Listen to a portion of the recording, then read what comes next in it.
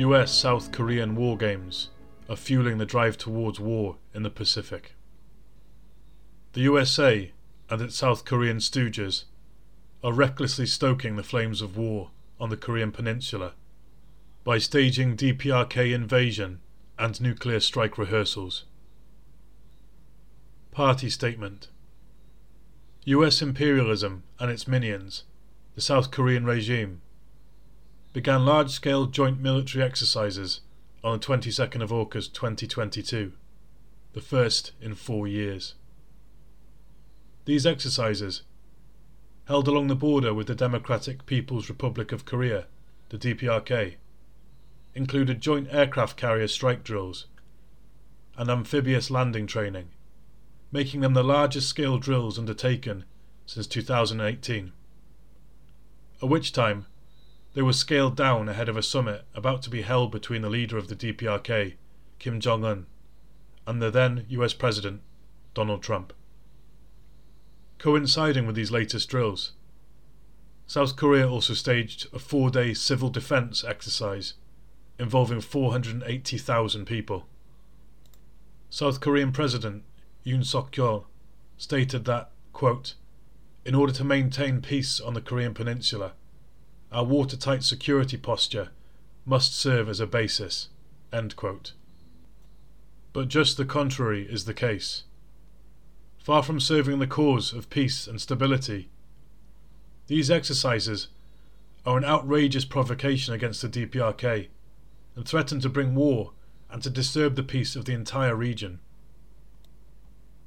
Comrade Kim Jong-un has rightly blamed the exercises for once more bringing the Korean peninsula to the brink of war, citing the hostile policy of South Korea and US imperialism as justification for advancing the DPRK's nuclear defence programme. Held at a time of growing tension, following the provocative visit of Nancy Pelosi, Speaker of the US House of Representatives, to the Chinese province of Taiwan, these exercises added fuel to the fire, bringing the whole region to the brink of a major confrontation. Quite understandably, China's People's Liberation Army, the PLA, conducted an unprecedented series of drills in the waters and airspace around Taiwan in response. Kim Yo-jong, one of the top leaders of the DPRK, characterised the South Korean president as a quote-unquote naive child, while contemptuously dismissing his offer of economic assistance. Pyongyang has already blamed Seoul for a coronavirus outbreak this year, which was introduced by flying balloons contaminated with COVID-19 over the demilitarised zone.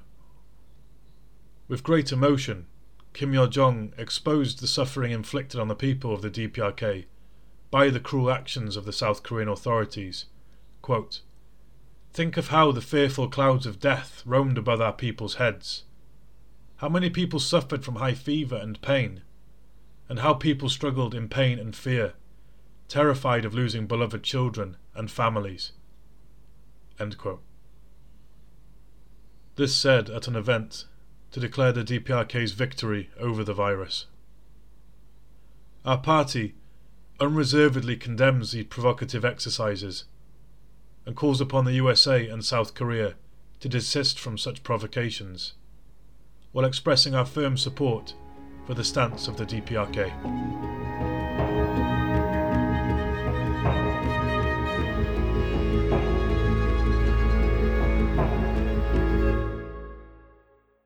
Thanks for listening to Proletarian Radio. We aim to bring you the best Marxist analysis on current affairs, revolutionary history, and theory.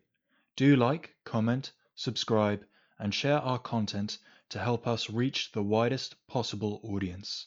We are a small organization with limited resources, and we need workers' support if we are to grow and fulfill our mission. If you are able to make a one-off or regular donation, no matter how small, please visit our website at thecommunists.org and register as a supporter.